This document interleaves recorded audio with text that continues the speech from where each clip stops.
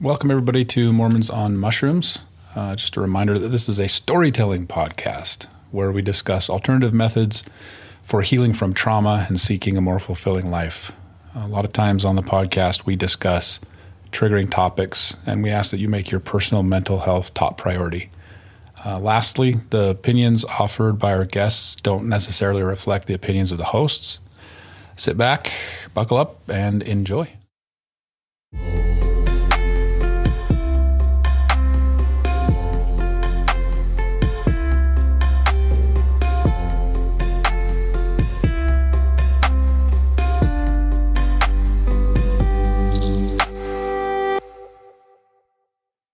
Bum bum bum bum bum bum bum bum bum bum bum bum bum bum bum. What were you showing me there? I got this Ooh.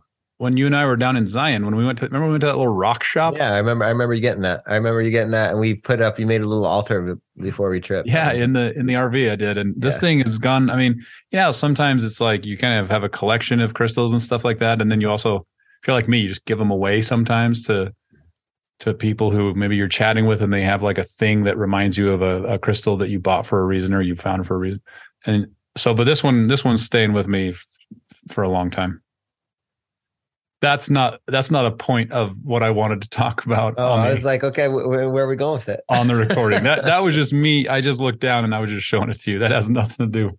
I do remember the crystal thing because I think we because the first night we did mushrooms. Yep. The second night we laid out like a crystal grid, and we did LSD. And remember, just like on LSD, we're just kind of like laughing at the story of crystals and energy, and yep.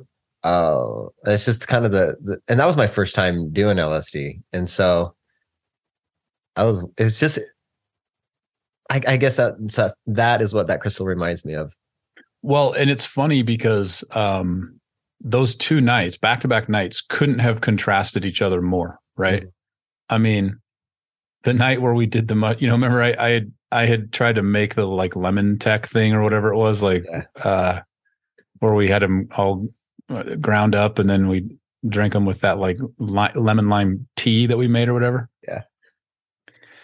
And that was the night we were so fucking serious and the RV was burning to the ground. And I mean, everything was so serious. You were out like praising that tree and like really getting intimate with that tree. Oh, that tree was like, yeah. And well, first I was trying to like purge in this container that the tree had left for us, but I couldn't. I was feeling sick for a while, but I was in the story, man. And it was deep in the story.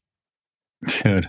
And then the next night, it felt like I was being sacrilegious to the story that I deepened into because I was just kind of like, well, yeah, that's a great story, but do you just want to switch it? The one or many thing. The one or many thing, yeah. It's because that's the big difference, right? Mushrooms take you really internal and deep, and you almost get in touch with like the whatever you would say, like the sacred or the connectivity of the mushrooms and stuff like that. But then like the LSD, it's just like that's one way to look at it. Yeah. Like, do you know what I mean? Yeah, that's a good story.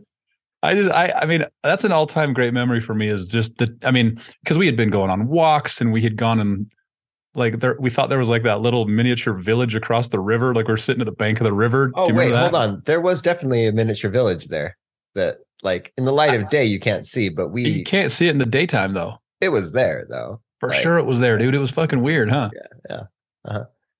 But then the best, like for me, the ultimate part of it was we'd done all that, and I mean, it was a long fucking weekend. Like that was a long night with the mushrooms because we had taken a pretty heavy dose, and then the next day, I mean, around and out in that sun is like 110 degrees, and just like trying to stay cool. Like we went into the river and just like stood in the river, like just being very connected to the earth and to the and to the elements, right?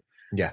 And then that night, dude, we went hard with it again, and that LSD was teaching us different things, and then it was just like it kind of ended with just you and me sitting in the dimly lit RV, just chatting as friends, like just having the time of our lives. Yeah. And we kind of thought, remember, almost for a minute there, we were like, dude, this RV could be hurtling through space right now. It could be sitting in the campground at Zion. It could be anywhere. And we're just sitting here. We've got each other to chat with, and we can stay up all night chatting about just nonsense. Like, who cares? That was a really, for me, as formative a night as any of the stuff that we've done together. I mean, if you think about the reggae fest night, the ayahuasca, just all the different experiences that we've had. Sedona. I mean, there's a lot of cool things we've done. Yeah. But among them, that night with acid was one of my all-time just formative and favorite nights. And that whole one and many thing. So you had that, and I think we've talked about it before in the podcast, but we'll just bring it up. Yeah, I think we have it. The icebreakers. Icebreakers, yeah. And it has those two sections, like one or many, and what do you want? That came up today as I was reading, actually. I was reading some essay that James Hillman wrote on like polytheism versus monotheism. And he's talking about the one or the many. And I had to chuckle when I read that line again. But I guess a little bit it ties into how I've been feeling lately. His whole thrust of like that essay that he wrote was even challenging Jung on his like theory of individuation and like this unity of psyche, and that unity and wholeness was the eventual goal. Yep. And he was kind of like, I don't know if that's really the goal. That's just one story. You do have unification, but like he was much more in favor of like a psychological perspective that mirrored like the Greek pantheon of gods, where wholeness is an experience, but we're here experiencing so much of reality that, it reminds me of that. Just as we were talking about those two different nights of feeling the mushrooms and the crystals and the trees and the forest, and then LSD is like, oh yeah, that's one story, and that's a good story, but like, yeah, there's other, there's here, and we experience dissolution and tragedy, and we come together, but then we break apart, and all of the stories are contributing to what he would call soul making. And I feel like I'm kind of resonating with that lately. Yeah, that actually speaks to like an experience that I've had a couple of times recently. So one of the things I miss, I don't know if I miss, but one of the things that is convenient about like being an active participant of a religion is like, people like, it's easy to, because I'm really having a tough time spitting this out. So I'll try to be a little more clear. People will, as you're in conversation, people will say, what do you believe? What are you religious? Whatever kind of thing. And it was easy to be like, oh, I'm Mormon, right? That's like it's an easy category. But then it also kind of like, unless someone wants to dig in and like chat about Mormonism, it's not a cool way to like really connect with somebody and get really deep with them. So I do not miss that part of it, because I like to talk about, like, I don't want to talk about like, the weather or what people's kids are doing. I want to talk about like, who are we, type of stuff. Yeah. How do we experience the world? But it's also really hard to dive into that with someone who you're just maybe meeting or having a dinner with, when they're like, what do you believe? Uh-huh. And you're like, how much time do you got? Right? Like, well, yeah. I believe everything and nothing all at once. That's what I believe. Yeah. I realize how much harder it is for me to answer that question now. So hard. I even had an experience a few weeks ago where I was getting drinks with an ex-Mormon friend who I hadn't seen in a few years. And he was kind of asking me where I'm at now in terms of spirituality. And we talk about this weekly on the podcast. And I was bumbling and fumbling over my words. I didn't know what to say. I didn't really know how to describe it. He was confused. I was confused. And I left there being like, oh, what do I believe? I don't know. Well, I couldn't agree more. I just saw the new Black Panther movie. Yeah.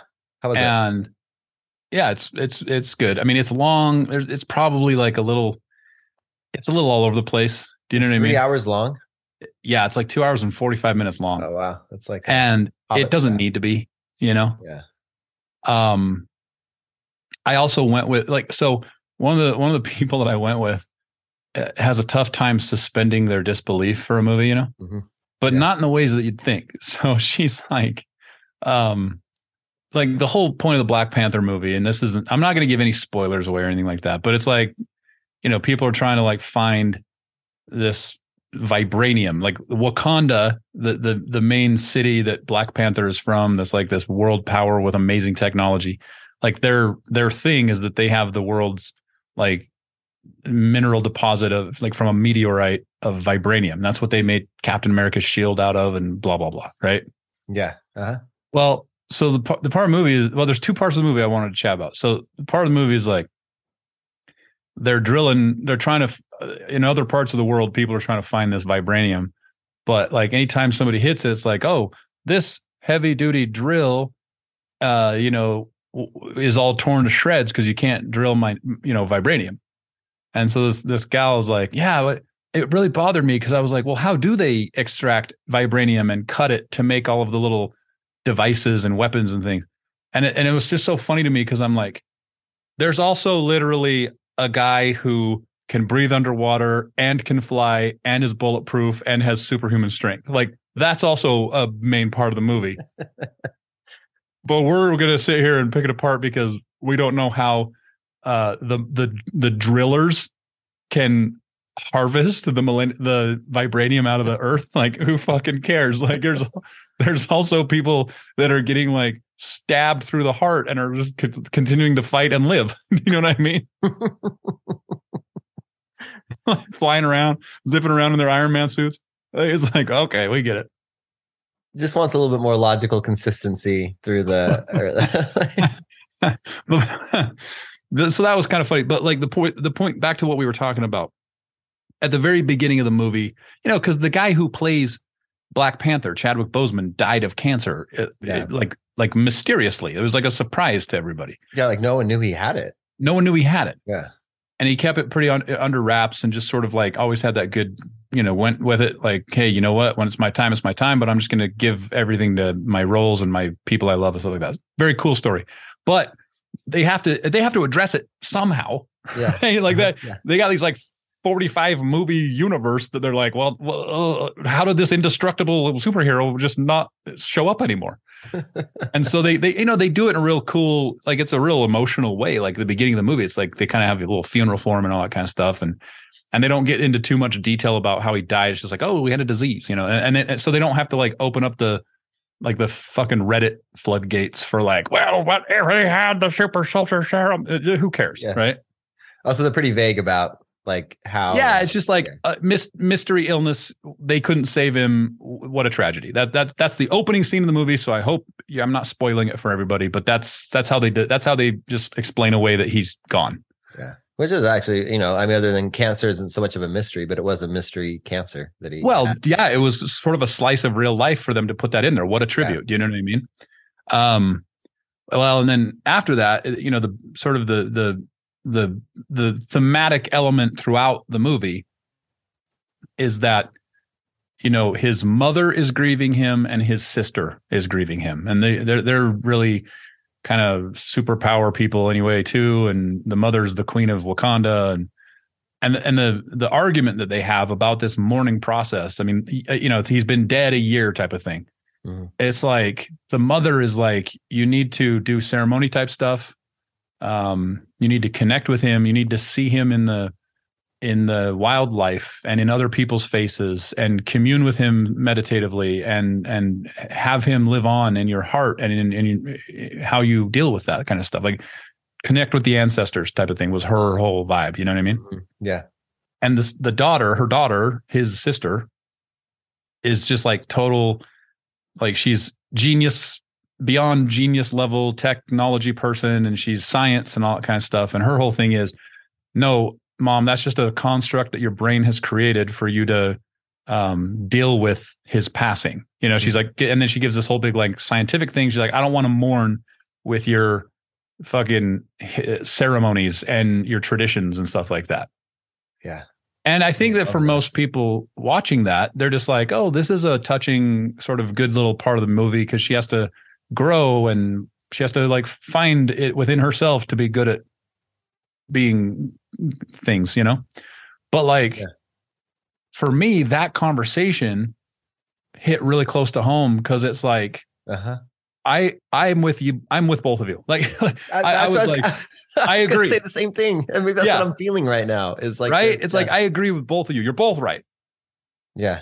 And so it's like back to the thing I think you and I talk about a lot, which is just like, well, a big part of this whole deal is just us, what we choose, you know, what kind of attitude we choose, what kind of story we tell, what kind of, how we see the world around us and the positive stimuli, the negative stimuli, the neutral stimuli. It's just how we, you know, how we dance through this life kind of thing.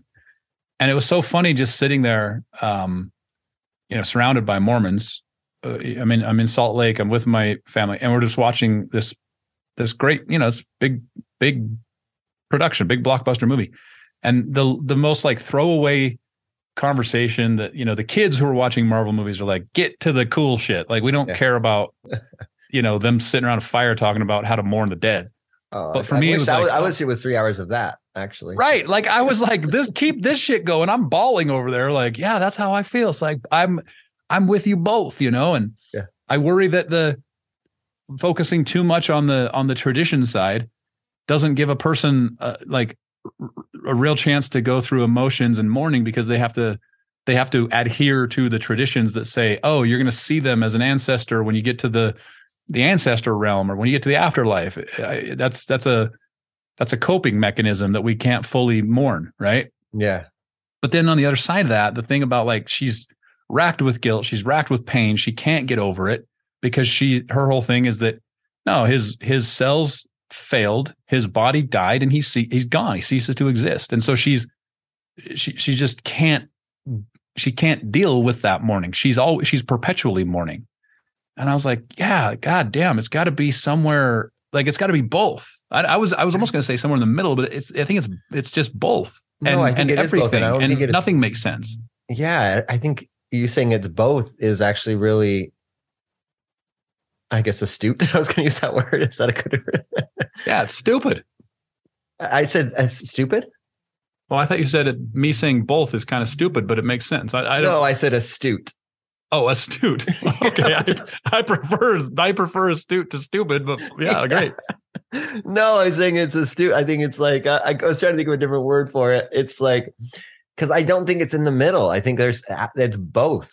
It's and it's like this thing of, we are, you know, we've had experiences these last couple of years where have reconnected with human ritual, whether through plant medicine, whether through different types of ceremonies, whether through a ritual I do in the morning where I, you know, light some candles and do Kundalini yoga, or lately I've been doing this mantra. Yeah. And it's a mantra, and I've talked about this a couple episodes ago, but it's called like the Green Tara mantra, and it's a prayer to the goddess of the 8 fears or something. And I don't know why there's only 8 fears. I've been trying to count them, and there's more than 8, I feel like. But in other words, it's like we can also make the mistake of, I think there's an issue with being too literal in whatever way you do it.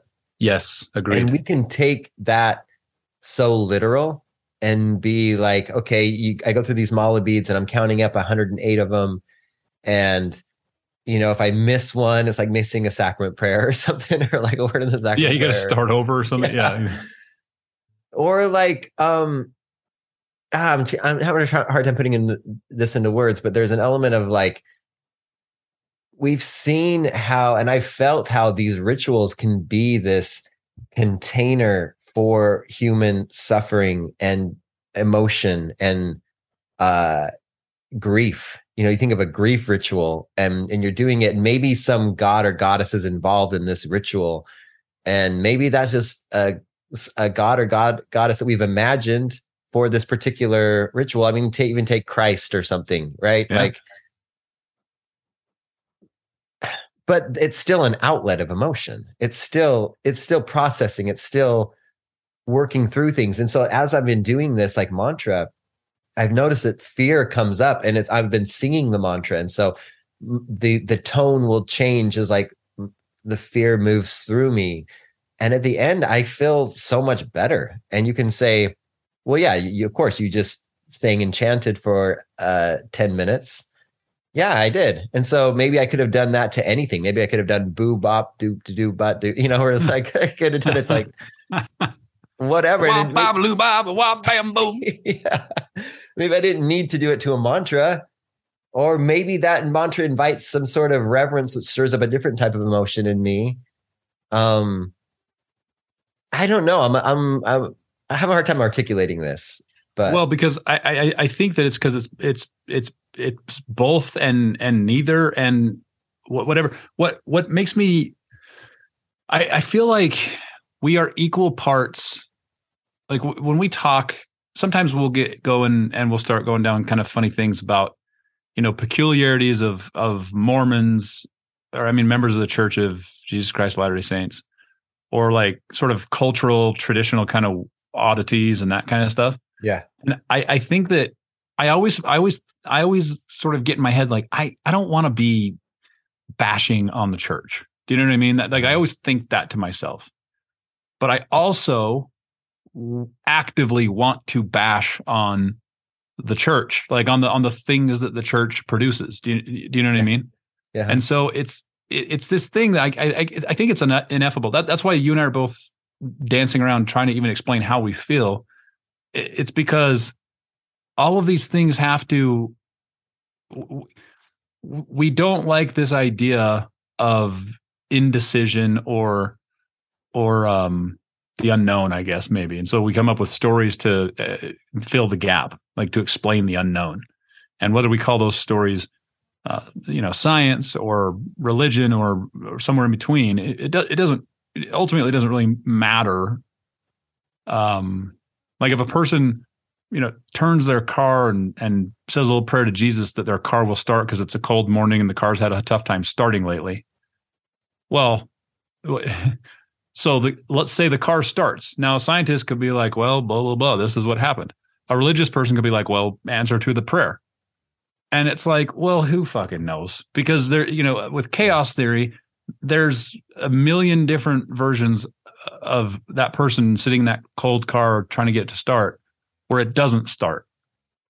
And then it becomes a conversation of like, well, now, okay, thanks for this challenge, Lord. And I got to call a tow truck and I get a mechanic and I got to, all that kind of stuff.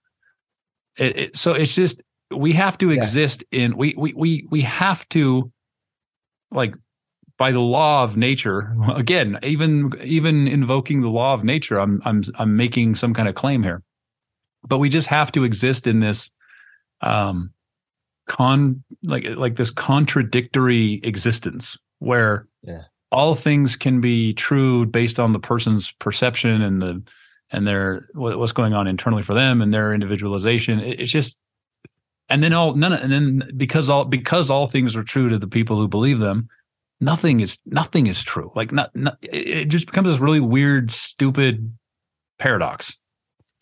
Well, and I think one of the reasons why I have a hard time doing this is because I've gone, you say it's both, and I've been on both spectrum. I've been all across that spectrum throughout my life. As a believing Mormon, I did believe that there was a power to giving a priesthood blessing or blessing the sacrament and ingesting it or getting baptized or doing whatever we fucking did at the temple. I believed it had some like power to it. And then, became an atheist and would laugh at all of that and be like, can you believe what I used to do? Yeah. But then also feeling the emptiness of like our rational minds. We are rational. We can think, we can plan, science is achieve great things through this separation of mind and body and in objectifying the world and studying it. But we're also connected to it. And so you miss, I haven't seen the movie yet, but his sister in it, she's a rational, a human, but she's also an animal.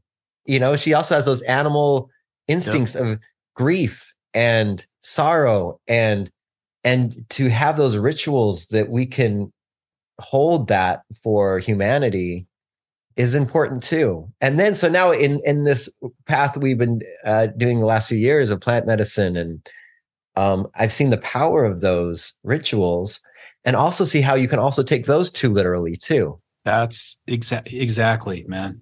Yes. And so it's like this, it's interesting. So in this essay I was reading from Hillman, he talks about two of the commandments.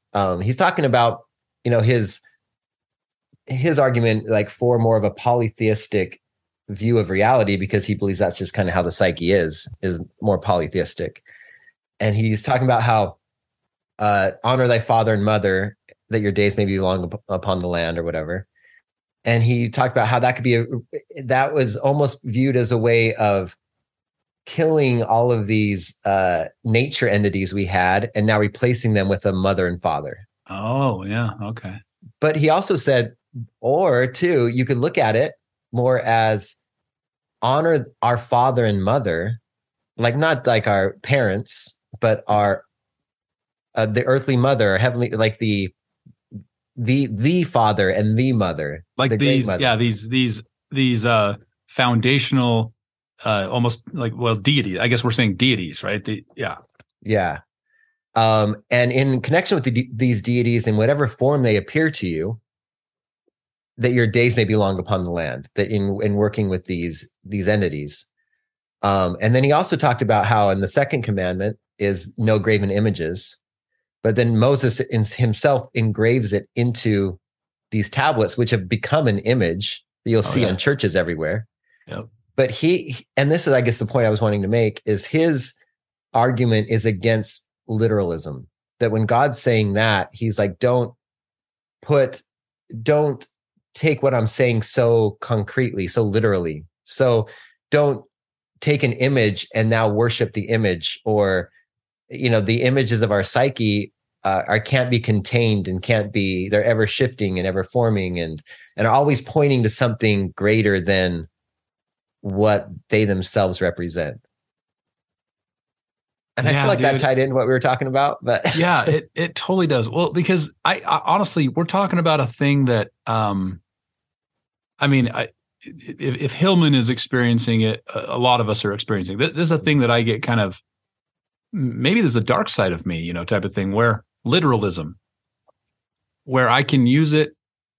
This is like a little bit self-reflective, because I feel like I use literalism to mock others. Yeah.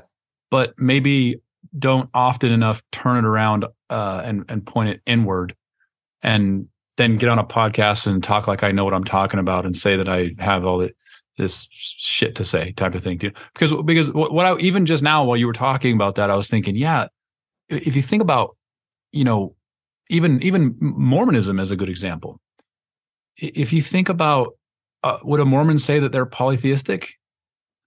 No, they would say monotheistic, right? Yeah. But also Mormons like to be the contrarians in the Christian pantheon of like, well, God and Jesus and the Holy Ghost are different, separate entities. And also we all existed previous to this, and then we will continue to exist after this. And it's by slowly going through that process of perfecting ourselves that we too may become like God. And so therefore, if you've got people who are becoming like God, well, what do you call something that's like God? You call it God, right? Like it's also God. Like you can't be like sort of like God, right? Uh-huh.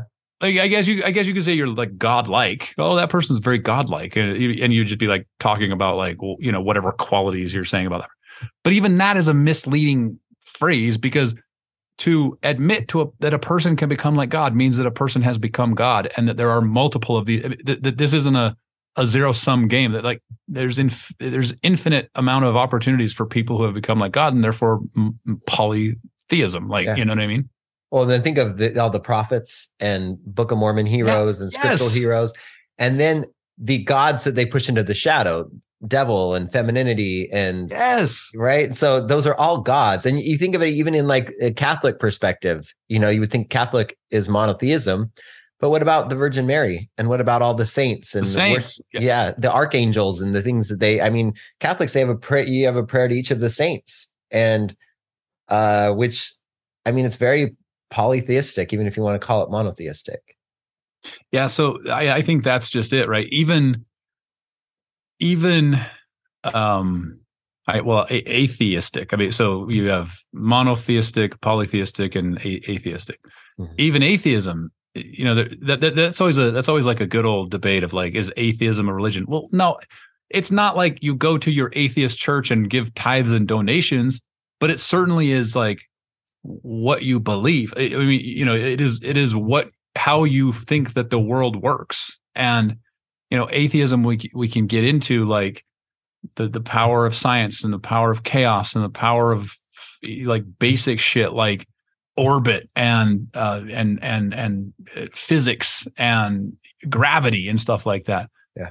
But it's still like this other entity. Oh, the gravity is pulling me down. And then a whole story can be told about gravity. You know, a whole story can be told about how the planets rotate. It's just fucking, for me, I feel like I'm high right now talking about this because it's just weird to think that that any of us speak with any level of confidence on anything when it's like, how could we? What are we talking about here? Based on what sample size, or based on what fucking congregation or you know, constituency or whatever. I'm fucked up today, man. I've been thinking about all this stuff since last night, and it just makes me almost like crippled with how could I possibly think I have a unique thought or something interesting to share, you know? Or and then it's like, why do we speak at all in that case, right? Yes. If it's like we can, I mean, coming on today, Doug, it's funny we feel similarly. I was thinking, did I just say similarly in a weird way? I did, but I think it was good. Whatever.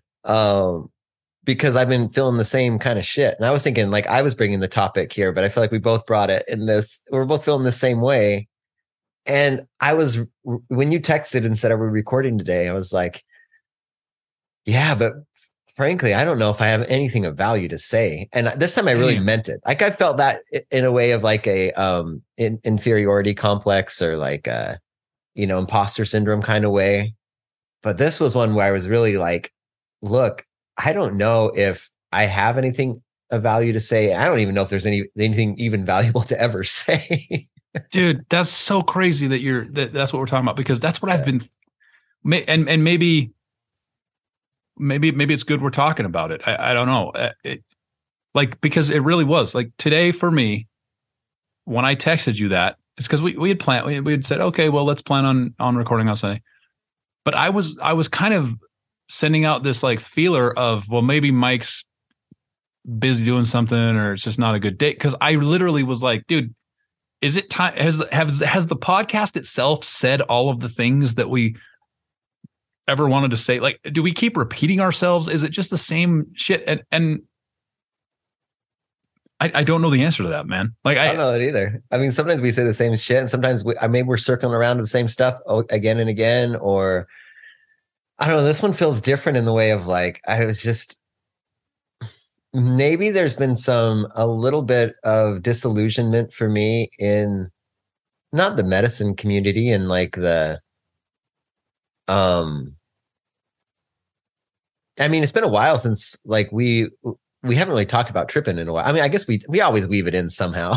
Yeah. I mean, I was thinking that too. It's funny you mentioned that because I was like, oh, have we stopped talking about what our title is? Do we talk about Mormonism and psychedelics? Or do we just like talk about, are we just like a really shitty philosophical discussion kind of thing, you know, that has guests on, but nobody knows what the hell they're talking about, you know? But all I can talk about is what I want to talk about. Same. You know, and I can't come here and manufacture talking about shit I don't want to talk about.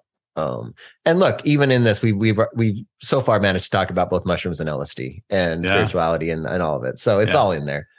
But I was listening to this one podcast, and I'm not going to say the name this time. But the host, someone sent it to me. And I've listened to this podcast a lot and I've enjoyed it. it's kind of a spirituality, medicine theme type podcast. But the host was talking about, he had some guest on, and after the guest had left, he was like, can you feel what he's saying? It has that feeling of truth to it. And that's how you know he's speaking truth. Yeah. And I was like, holy shit, my spidey senses were tingling on that one. Like, that's what we've been fed. I mean, that was the same logic I used to go and spend 2 years of my life in Brazil trying to convert people, and said, oh, wait, you don't have to answer any of these questions about what Mormonism is. Did you read it? Did you feel good when you read that like verse that we showed you, Moroni 10:4, whatever it is? Yeah, then you know it's all true. So he used that, and then he started talking about this event they were holding that was like this, supposed to be this, it felt like Gathering Zion, really. He's like, we're going this time we've capped it at a few hundred people. We're going to go dedicate the land, and we're going to, I'll just say it was Aubrey Marcus' podcast. And I love Aubrey Marcus. I didn't know, but I figured it was Aubrey Marcus. And instead of people guessing, and I'm not like, I'm not trying to speak out against Aubrey Marcus. It's just some of the stuff he was saying was triggering a lot of this Mormon shit in me. Yeah. And maybe it's good just to talk about it openly, because I still really love his podcast, and I really like him, and he's so articulate, and he speaks in such a loving way, and is so wise, and like, but this one just resonated wrong with me because of that element. And then they were hosting some event, and the whole thing of like a more beautiful, let's imagine a more beautiful world than we could think possible, which I love, which we always talk about imagination and imagining. But it felt like we're going there to dedicate the land. We're building like a Zion there. There were some other things he said that just felt so much like what Joseph Smith said back in the day, right? Yeah, it's like, yeah, dude, exactly. If this rings true to you. And so then it activated the other part of me that's like, no, there is a value in reason and thinking. And we have these different functions. Jung would say there's thinking, feeling, sensing, and intuition are 4 major functions. And all of them serve a purpose. And when you're making a decision, I mean, you should really kind of consider all of them, like you have your intuition to help. Yep. You have your feelings that can provide some guidance, and you've got, but then you also have thinking. You have all these functions. And I don't know. And maybe if he were here, he could, like Aubrey Marcus, if we ever chatted with him, we could clarify his point. He could defend himself and whatever. All I'm saying is that triggered something in me that I didn't realize I was feeling, was sometimes this, and in the medicine space, we see it. And it's this like, okay, now this is the Great Awakening, and we're all waking up, and we're all coming to the center of unity again. And I even said in the podcast that, like, I'll sing Saturday's Warrior, and, and talk about maybe all Mormons are waking up, and we're coming to like this Eden-like state of, I don't know. But then it's like, but is that just another story that we're all glomming to? And are we always as humans searching for Eden in some form? Dude, honestly, you're nailing it. Also, by the way, Aubrey Marcus wouldn't have to come on and defend himself at all. It would just be can we chat about this? Oh yeah, and I wouldn't be attacking it either. I would just be like, well, you said he can come on and defend himself, and I was like, oh, he didn't need to defend anything, because we say outlandish shit all the time on this thing. You know what I mean? Yeah, that's true. Like literally, we do, obviously. But the thing that you're talking about is, to me, because I think about why do I talk? Like why? Like we're talking about like, okay, not only do I talk when I'm in a group with people, but you and I have we record our conversations and send them out into the universe. Like people can listen to them, right? Uh-huh. Yeah. What kind of narcissism is? But then I think to myself, like I think most of there's a couple of things at play here. First of all, I just want to feel like I matter. Like I literally just want to feel like, do I matter? And so I'll talk to hear my own voice, or to have other people hear my voice and acknowledge, like you're nodding right now. And it's like, oh, good. Mike can hear that I'm making noises right now, and he knows I exist. Do you know what I mean? Like, holy shit. That's like a really important part to me of this whole life thing, is that like, does anybody else know that I exist? Like, that's a fuck right there. That's a mind fuck right there. Yeah. But then the other thing is, I think we also are just filling time. Like we have this linear time where it's like, okay, you pop out of the womb, and then from that point until we bury you or burn you or say goodbye to you, you have X number of like minutes and seconds and hours and days and weeks and months. It's just like, I'm just filling time between doing fun stuff and between doing stuff I don't want to do. Right. It's like, oh, sit around and chat with my buddy Mike. Fuck yeah. Oh, go like play the guitar and sing to myself or sing to other people. Fuck yeah. Have sex. Goddamn. Let's do this.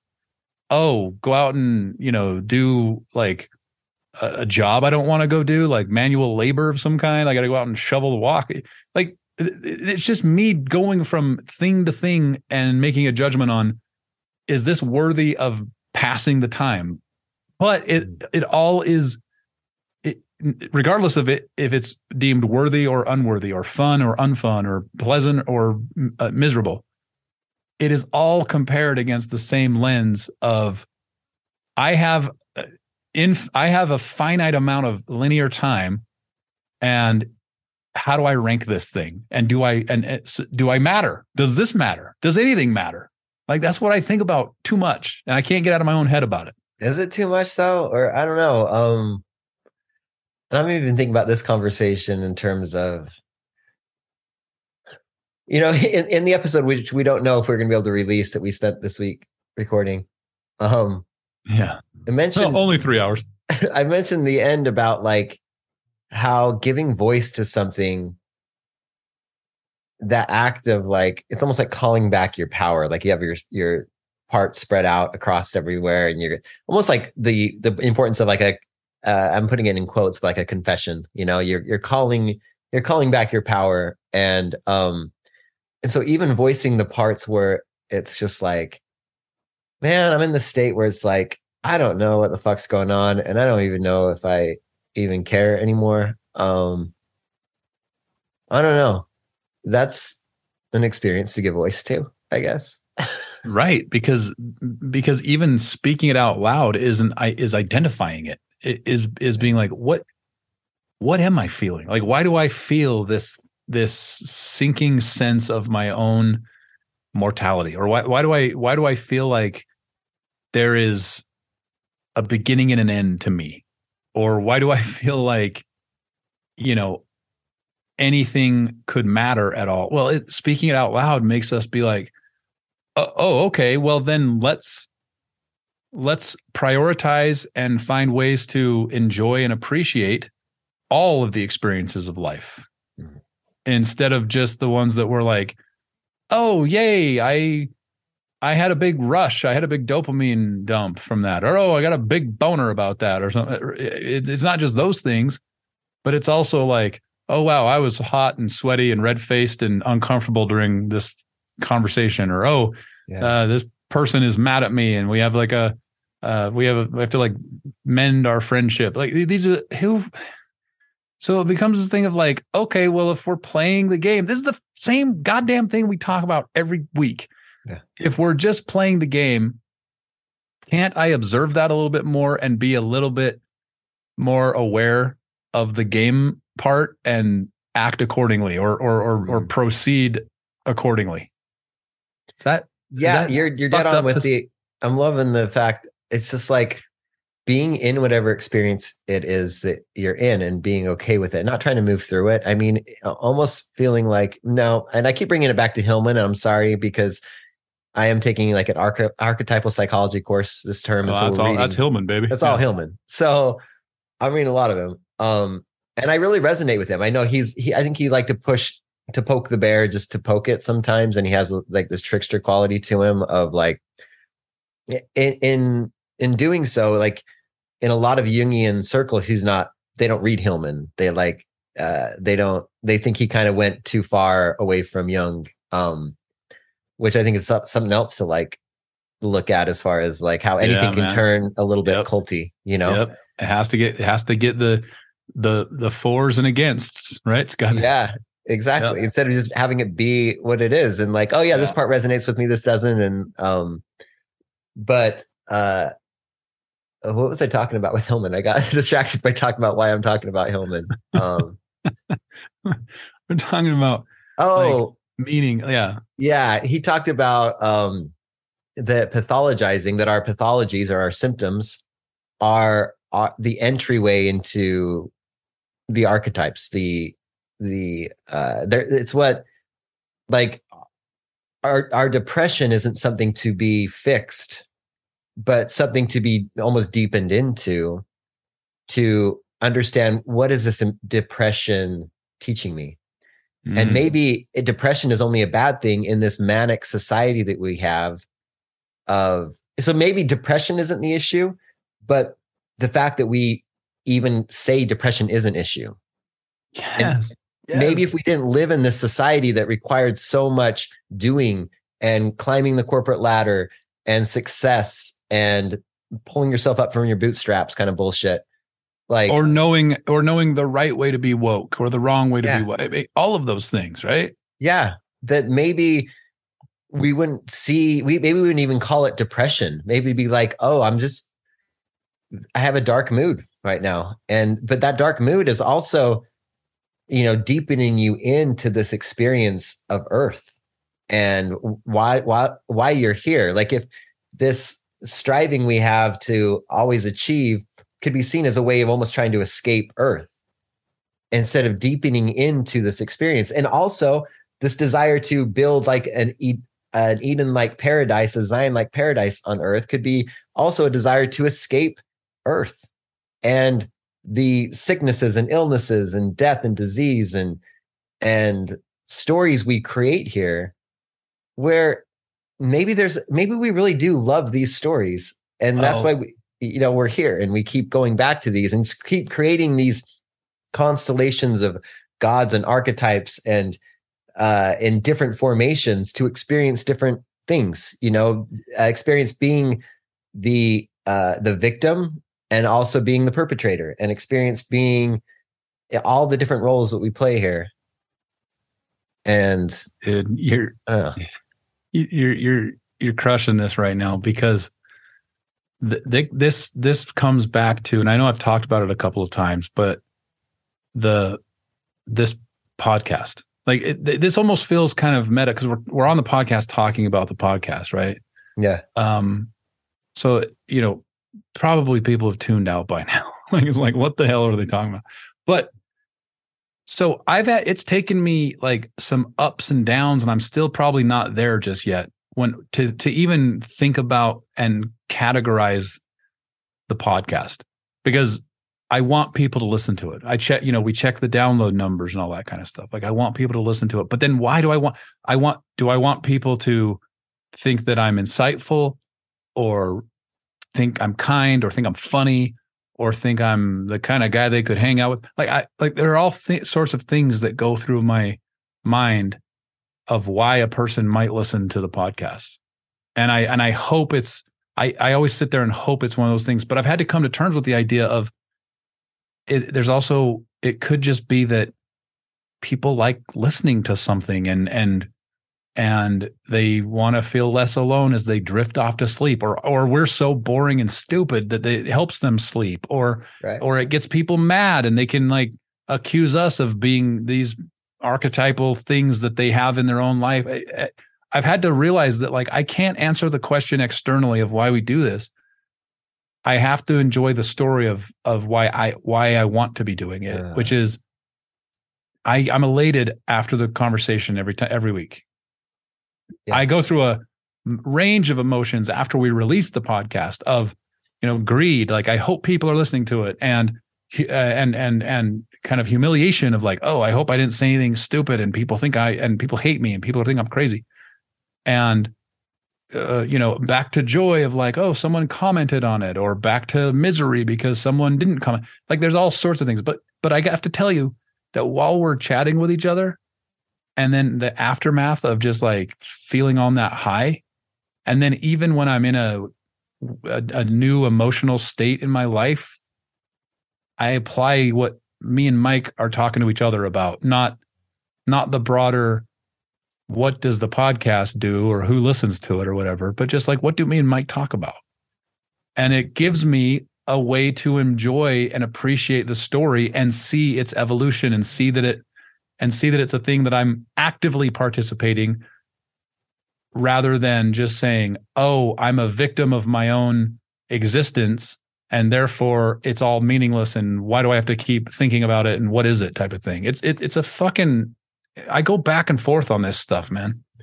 Well, this is, you stirred something in me there, because I'm thinking of, I guess, this melancholy or indifference I was feeling today. And maybe it's more of an indifference about feeling pressure to be any certain way other than how I'm feeling right now, or to do any certain thing other than what I want to do.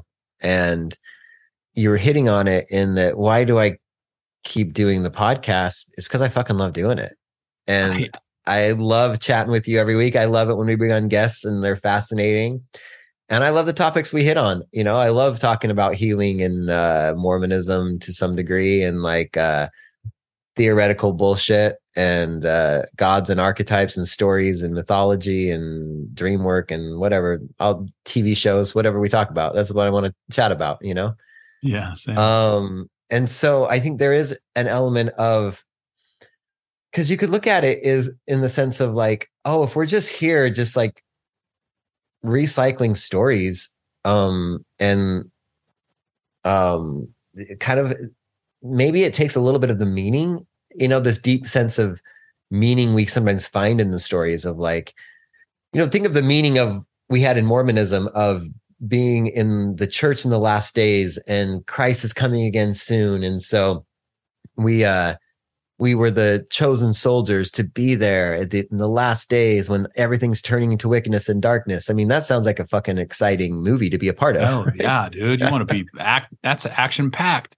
Yeah. And so in leaving that, you know, and discarding that story, and then I was like, in this story of like, wow, you see everyone waking up with psychedelics, and like, we could envision a more beautiful earth here with people waking up and healing, and then getting wrapped up in that one too. And which I'm still in that one. I still love it. I still feel like there is something happening. You see people waking up. There is a storyline happening here that we are a part of. Definitely. And so sometimes zooming out and seeing like, oh shit, we're just playing in a story. But then you're like, wow, this is kind of a cool story. You know, you've got all these people, right? All these people leaving this religion and other religions. I mean, we don't just have Mormons listening to this podcast, and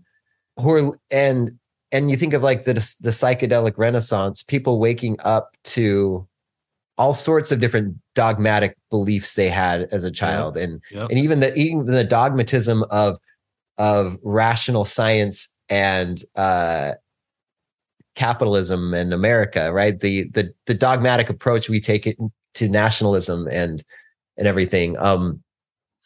Waking up to like create maybe a more beautiful existence where humans are more in harmony with nature and with our natural selves, and we're not just exploiting nature, but we're living with it. That's a pretty fucking cool story to be involved in. And so exactly. If I'm leaning into what I want to do and what I want to say, then I'm contributing to that. I'm in the story, and then you're participating in the story by choice.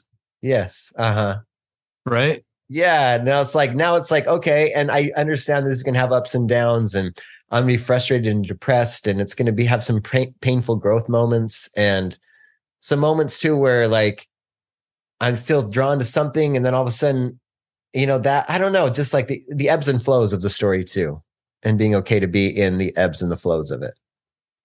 Yeah, man. I hang on to this. Like the exact thing we're talking about is a thing that I hang on to because it's the thing that is entertaining me. It's the thing that, I've almost like what you're saying. It's the thing that makes me feel there's value to, that I'm able to actively participate. Yeah. but I'm also leaving the door open for me finding another story that I think, oh, now this is the one that I want to be actively participating in. And it's that I'm, someone who like goes completely off grid and just lives and looks down on the people who are using man-made power and electricity and internet. And who knows? That doesn't sound interesting to me right now at all. But it's just like, I guess I'm okay with what we're doing, with all of the flaws of the potentiality for people to get too dogmatic about it and to feel like it gets culty, and the potential for people to feel like we're not doing it dogmatically enough. We're not doing it with enough honor to the plant or the trees or the earth or the stones. We can't ever be any of those things other than just doing it the way we're doing it. And the thing that gives me something to like hook in and hold on to is that we are doing it the way that we like doing it. Like that's the important part there. That we like doing it. We come across people that do it very differently, with guests and because of the people that we get to sort of meet through this world, right? And even you and I do it a little bit differently from each other. Yeah. But we've found like a dance partner in one another.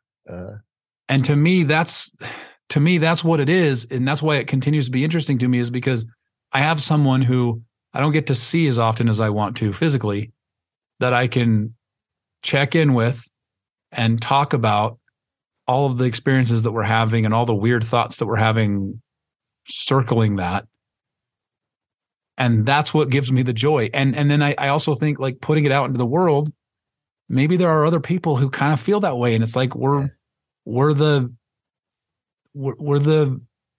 friends that are just chatting as we're all kind of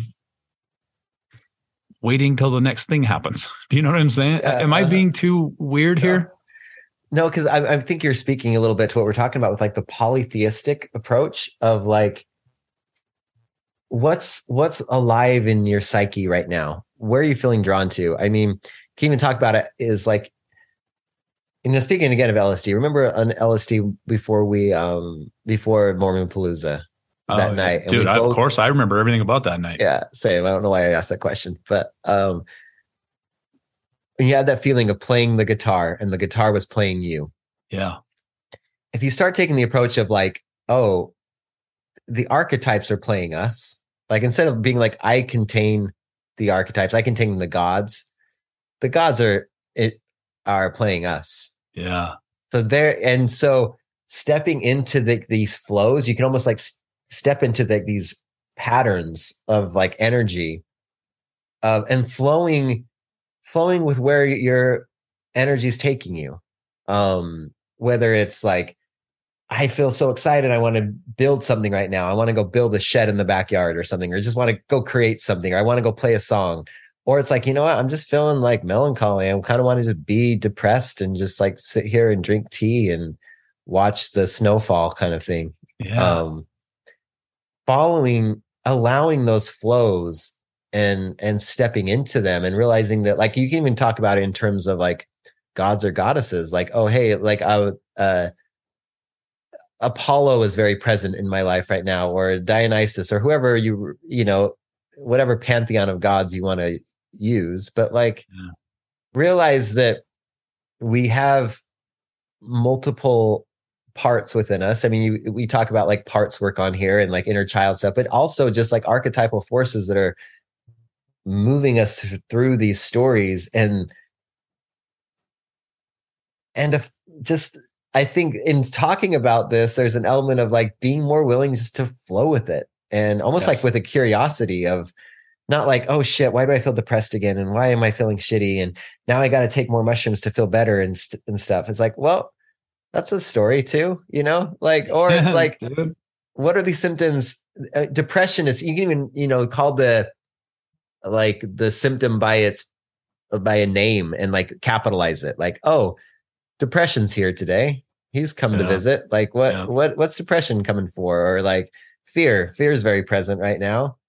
And you know, as you would if you were watching a movie of your story, be like, okay, this is a new turn in this story that I'm living. And I think there's something to be more, and maybe this is healing. So I talk about it in the sense of like healing is just a story, but I also think there's an element of healing that allows you to play in this dance more. And I don't want to take that away from it. I think you just nailed what I've been trying to somehow articulate. Like you're kind of hitting the nail on the head for me with just that curiosity of and that leaning into the flow of, okay, we have a good thing happening that we love doing, and of course I have to immediately start firing up the engine in my brain that does the opposite of that thinking. Do you know what I mean? That does okay, is this narcissism? Are you trying to be greedy? Or you get something out of it? Well, yes, I am trying to get something out of it, but the thing I'm getting out of it is the thing that I am getting out of it as we're talking about this, and you're making these good points that I love. Like that's what I'm getting out of it right presently here now. Yeah. But also it's okay that I think the other stuff of like, oh, I hope there's lots of people listening and they really thought a cool thing happened. And there was like a funny moment and they laughed and they said, oh, these guys are funny and adorable and vulnerable and cute. Like fine. I can think that without having to like beat myself up about it and think that I'm like a insincere, disingenuous piece of shit. Right. No, it is both. Yeah, I'm sorry that I keep coming back to that same concept, but no, allowing for both. It's not one and the other. And even if we have this a motivation that we think is purely like, what's the word that's not self-serving, but purely selfless. Selfless. Okay. I don't know. Like I had a different word that was floating around, but selfless works. Philanthropic. If we're doing an act that's completely selfless, it always has some hidden motivation of like selfishness in there.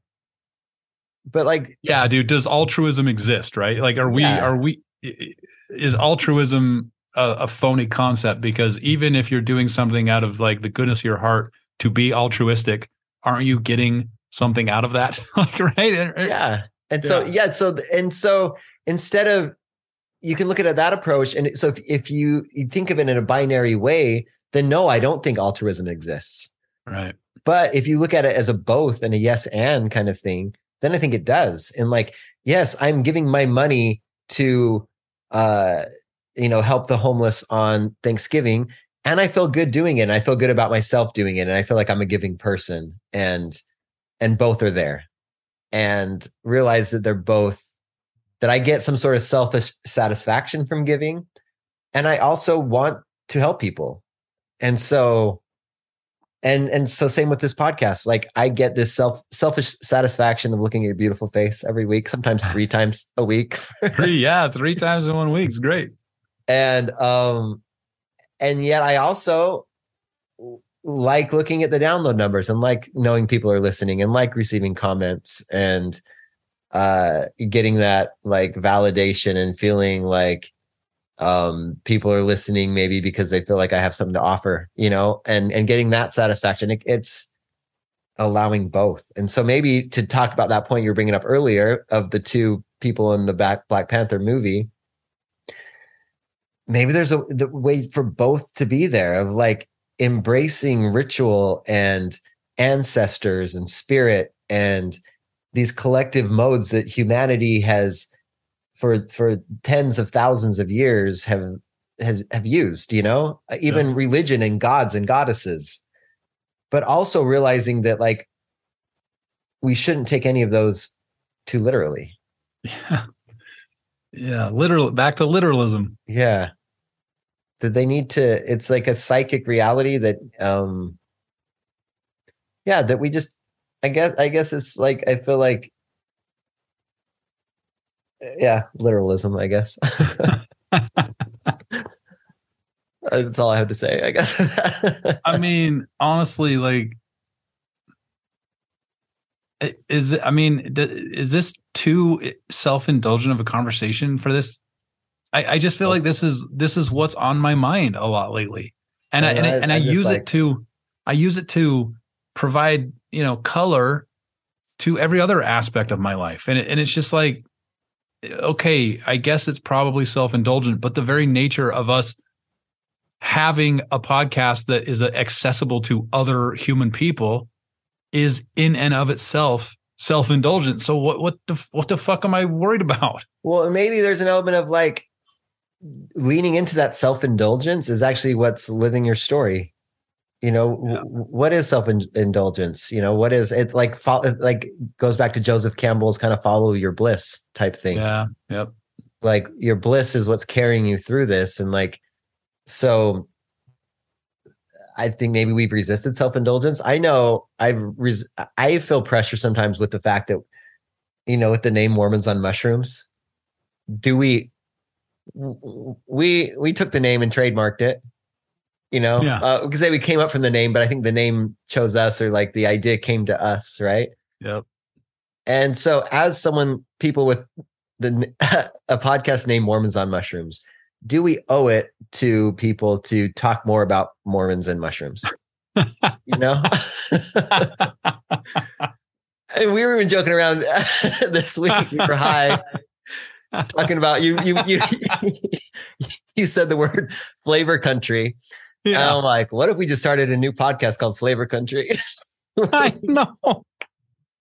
Because who could ever be mad about the podcast called Flavor Country? We could talk about whatever the fuck we wanted. And I don't know if people would be reaching out to us being like, hey, I want to be on your podcast and I want to be a guest on Flavor Country. By the way, I did a test group of audience of one, which was my wife.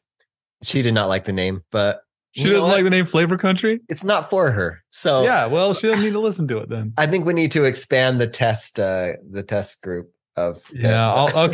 I'll double it. I'll ask my wife. Flavor Country. That was one of our all-time great high text threads, by the way. It was pretty great, wasn't it? But yeah, I actually do feel pressure sometimes of like, oh, maybe I owe it to the Mormon / psychedelic community to actually not ramble as much on this podcast and actually do a podcast where we bring on experts of which we do, but maybe I just feel like I feel a duty to bring on it more, I know we feel pressure to bring, like, to be educational or useful or of value to people. God damn it. This is like heavy stuff, right? We both feel that like, oh, we got to have like a good we gotta represent the Mormons on Mushrooms brand. What the fuck does that even mean? First of all, well, but if you separate those parts, and if you talk about Mormonism being like ex-Mormonism and the Mormon healing, there's a lot of weight to that. And then if you talk as the mushroom part of like this whole psychedelic renaissance and everything that's going on with the trials right now, and like Colorado legalizing psilocybin, and well, and the real, and in addition to that, the real, like, the toad people that you and I've talked about, like the real people, like, are we repping the real heavy lifters when it comes to the medicine workers type of stuff, Yeah, the people who are in touch with all the realms and like the shamans of today that are like could heal humanity, in that storyline. Yes. Yeah. Are we repping either of those or anywhere in between? No. Flavor Country. Welcome aboard. No. I feel like with this episode, people were like, I didn't get it either of them. So like, I don't know. But I got to do what I want to do. And chatting with you and doing this is what I want to do. And yeah, I still want to talk about things, but I guess it's just following a self-indulgent path, and maybe, I don't know, maybe people come along for the ride, maybe they don't, but Well, I mean, you know what? Here we are. I mean, God knows if we're even going to release this one at this point, like, because it's just like, I mean, we're literally talking. This conversation really truly only has to be interesting to you and me, right? Yeah. Only has to. Yeah. And yet we might let it out into the world and people are going to be like, did I literally just listen to two fucking dipshits talk about themselves for an hour and a half or whatever this ends up being? I'm Mike, I'm fucked up right now because we do not think about, we have not adequately covered our position as former Mormon, like members of the Church of Jesus Christ of Latter-day Saints. We haven't represented the ex-Mormon community at all. Mm-mm. We have also probably fucking stained the eye of the mushroom community because we're just lukewarm. Like we're like what Jesus said, like, don't be lukewarm or I'll spew you out of my mouth. Like, are we that? Well, but this is where I'm going to clarify, because I don't think we're lukewarm. Because I deeply care about this psychedelic movement and getting on real people who are helping heal. And I care about that. Well, same. And I care about ex-Mormonism. I guess what I'm trying to say is that having these moments where I'm just like, fuck if I know, are part of the story too. Is I guess what I'm trying to say. And that's a good point. I'm referencing this specific conversation that you and I have been having. I'm not talking about like what we've done up to now or what we're planning on doing next episode. I'm just talking about like, is this conversation just you and me talking about you and me? Like, I don't know how to answer that. I just that's what I've been going through in this conversation. I needed this week. Of all the 3 episodes we recorded, this is the one I needed. Yeah, same. And so, I'm trying to sum it up to some point, but maybe there's not even a point in all of it other than like, I do just think that there's like, why am I even I'm trying to come up with some sort of, I mean, honestly, right? Same. I'm trying to like figure out a way that we can wrap up, but I don't even feel like we got anything to wrap up. It's just, we're just chatting. Like, I want to maybe like start playing guitars together and just do that through Zoom, Yeah. The little song. Well, what I'm saying is I can't imagine that if someone's listening right now, send like let's have a code word that someone could like send to us. That's like, oh, I made it to the end of that fucking conversation. Yeah. What's the word? Flavor country. Flavor country. Let's just say flavor country. Yeah. Someone you just send us nothing else. You can write a review and just put flavor country, or just like send us a message on Instagram or whatever and just say flavor country. Or if you know us, text us and say flavor country. Like, I don't know what, like, flavor country. That's our code word from now on. That's our safe word, Mike.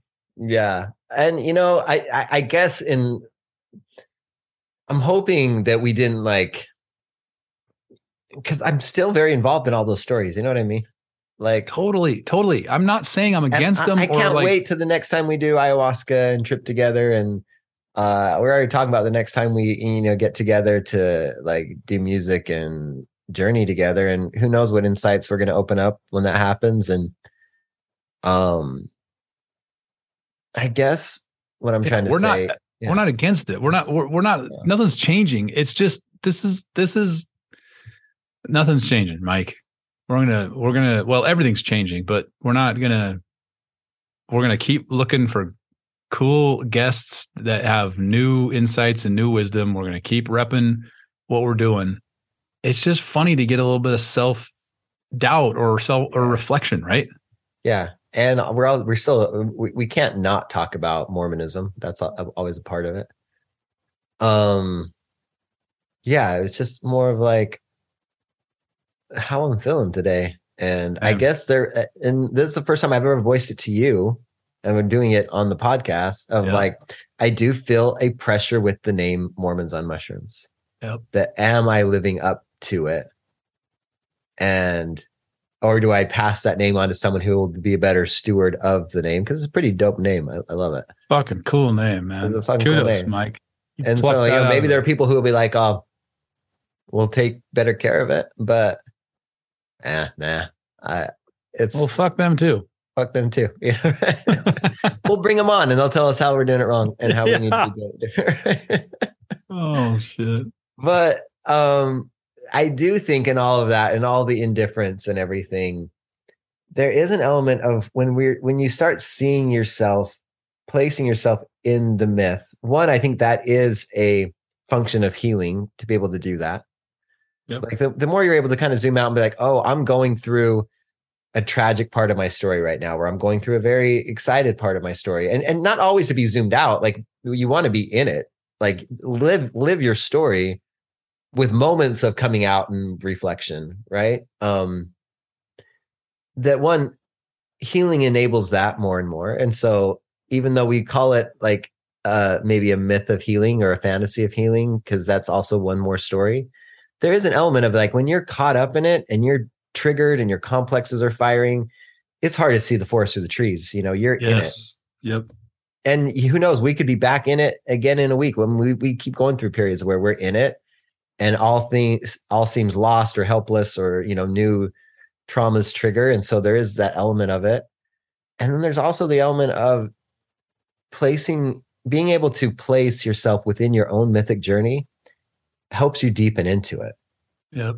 And so I guess one of the things I'm trying to say here is that expressing this like ambivalence today, or melancholy I've been feeling, or like confusion, is also going to help me like deepen into my story.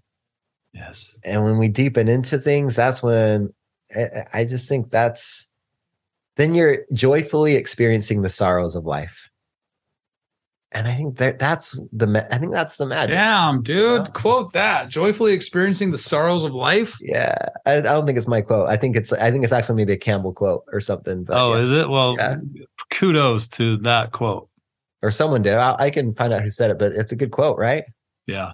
So instead of always being joyful, it's like, no, you're going to go through it all until like you go through these mythic journeys and deepen into them. And I guess that's a point I want to make with it, Aho is what I would say to that. Aho and amen. Amen. I'm going to either side of that spectrum. Yeah. Like Aho and amen, brother. Amen.